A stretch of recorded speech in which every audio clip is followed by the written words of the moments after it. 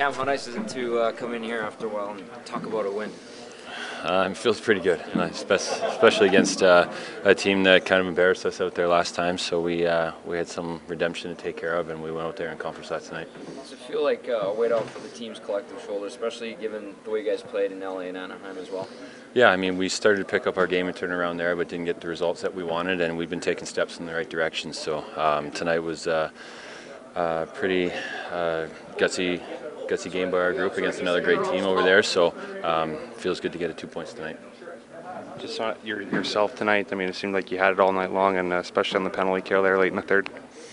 Yeah, that's not a team that you want to put on a penalty kill 3 times in one period when you're trying to protect a lead. But our guys came up with some big blocks out there tonight, kept most of the shots to the outside, and let me see most shots. So got to give our PK a lot of credit, and just the way our team battled throughout the night and battled for those the 3 goals there in the third. What do you see different in this team over the last 3 days?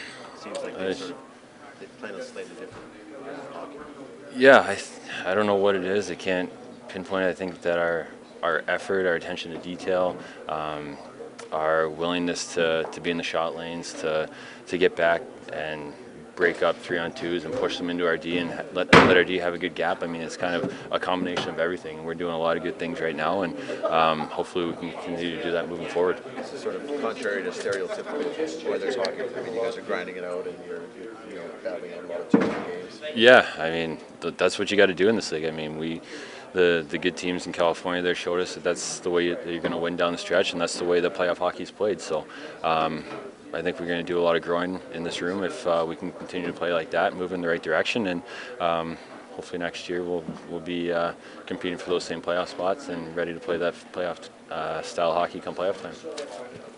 Reed, that's Cam Talbot.